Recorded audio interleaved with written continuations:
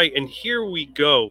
And you have heard me say on this podcast many, many times that the best part of it for me is to meet the amazing educators and influencers out there that I see on Twitter, and now I get to meet some in real life. And our next guest is definitely someone who his work I have been following, tweets I see out and always check in, work that she produces I make sure to read, and I'm just extremely excited and thrilled to welcome in Dr. Rosalyn Washington to Stronger Together podcast. How are you today? What's going on? I'm doing great. How's it going with you, Matthew? It's good. It's good. So I've had the pleasure of reading your work and keeping up with what you're doing, but not everybody knows you. So share your role in education and your work. Okay. All right. Thank you. Well, I always like to start off with the fact that I was an elementary school teacher for 17 years. I taught little people and I was a reading specialist. So I taught pre-K, kindergarten, first grade, and I was a reading specialist teaching K1 to 5. Then I had an opportunity to support educators and students at the district level as a digital learning specialist for language arts and literacy in Atlanta Public Schools. So I was there most recently for 8 years. And now I'm on the other side, pouring into the future generation of early childhood educators as an assistant professor at the University of Delaware. So I'm really excited to be working with those folk who are inspired and charged to work with this current generation of children. Awesome. And not only are you doing that, even once you go onto your website, you'll see some of the work you're supporting schools and districts around the country. Talk a little bit about the consulting you do.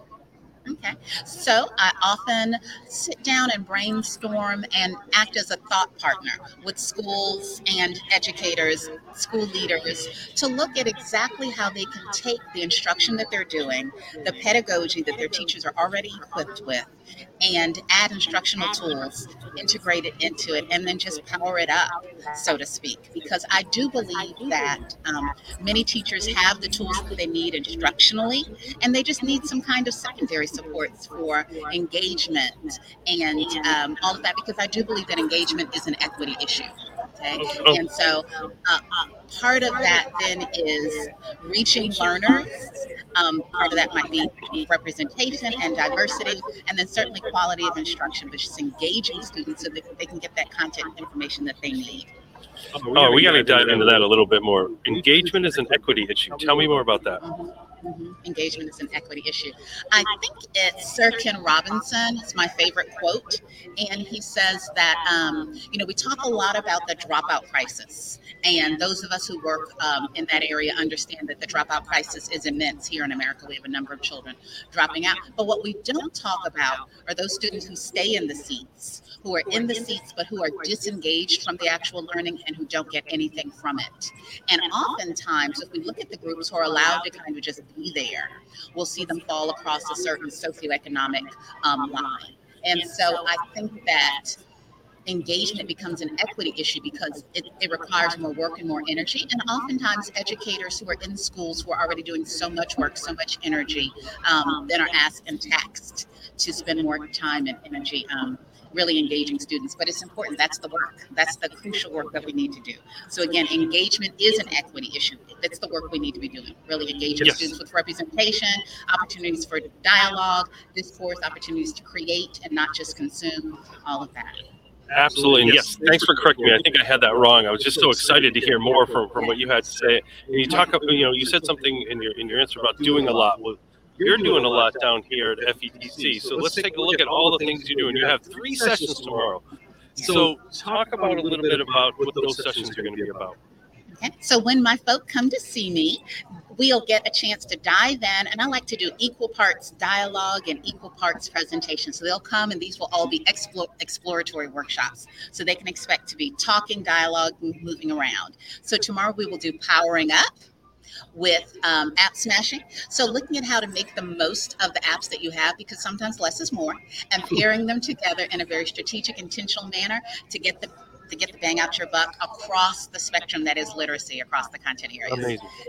Next, we'll look at this wonderful, nebulous, exciting thing called augmented reality and virtual reality, and how we can use that to build background and engage students, again, for cross-content literacy. And then my favorite are dynamic tools, interactive tools supporting cross-content writing. So we'll talk about different ways and methods to write across the curriculum every day, all day, because I do believe students should be writing every single day. And I do believe in informational writing, because we know once students leave us, the vast majority of writing they will do in their lives will be informational. And then lastly, on Thursday, an awesome thing, which is keeping it all together, how to thrive with organized, stress-free digital practices. We talk a lot about giving children choice. We talk a lot about engaging students.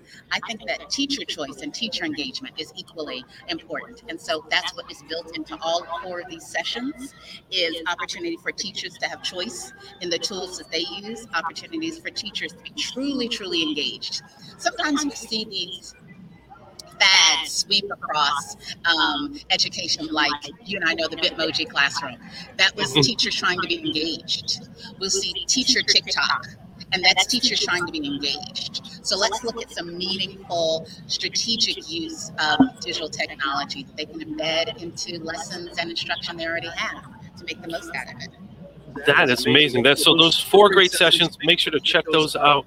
And as you just heard, they're going to be engaging, they're going to be empowering, and you're going to leave with some of these strategies to put into your own practice. So that's a full schedule. How are you going to gain some learning for yourself, and where will you find that? That's an excellent question, because I think that professional learning and setting up your own PLN is really crucial. So I'm excited to be here, and that's the power of a conference, is getting to reconnect face-to-face with my own PLN, my own personal learning network. So I'm engaging in deep discourse with my colleagues and friends. So right now everybody's talking about artificial intelligence and chat GTP. I can't tell you how many conversations I've had about that since I've been here. I'm wandering the vendor floor and the expo floor, because as much as we think we're experts and as much as we think we have the know-how, each of these tools is constantly being updated and turned up a little bit. There's always something new. So it's possible to get quite a bit of professional development here on the floor. And of course, I have my favorite sessions that I'm going to pop into by some of my favorites, and get some professional development in the sessions and in the workshops too. Awesome. So one of the things when I was looking at your sessions, I noticed, besides what a great card it was, you had the Mardi Gras mascot. And you have a little fact about Mardi Gras. Yes, so I am a proud Mobilian. I am from Mobile, Alabama, and that is the original home of Mardi Gras. We have the oldest Mardi Gras in America. New Orleans has the largest Mardi Gras, but many people don't realize that Mardi Gras originated in Mobile, and we celebrate it throughout the Gulf Coast, so Florida, Mississippi, Alabama, and Louisiana. And because I'm a proud Mobilian, it's required by law that I bring that up as much and get it into every conversation as much as possible. So I love New Orleans. It's a city I've visited several times. It's a sister city to Mobile. And of course, I love all things Mardi Gras. Yes, and because it's a live show and we're here and have a few more days, I don't want anybody to get arrested. So if it's a law, let's make sure that happens. And if you are here, please don't get arrested with all that is going on in the city.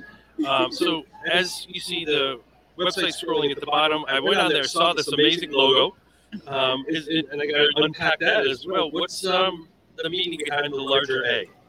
And so the larger A is about keeping the A in teach. We talk a lot about technology, and I am a proponent of many digital tools, but I think that the teacher is the most important thing in the classroom. We know that teacher, the quality of teacher is the most important. And so I remind teachers that you matter.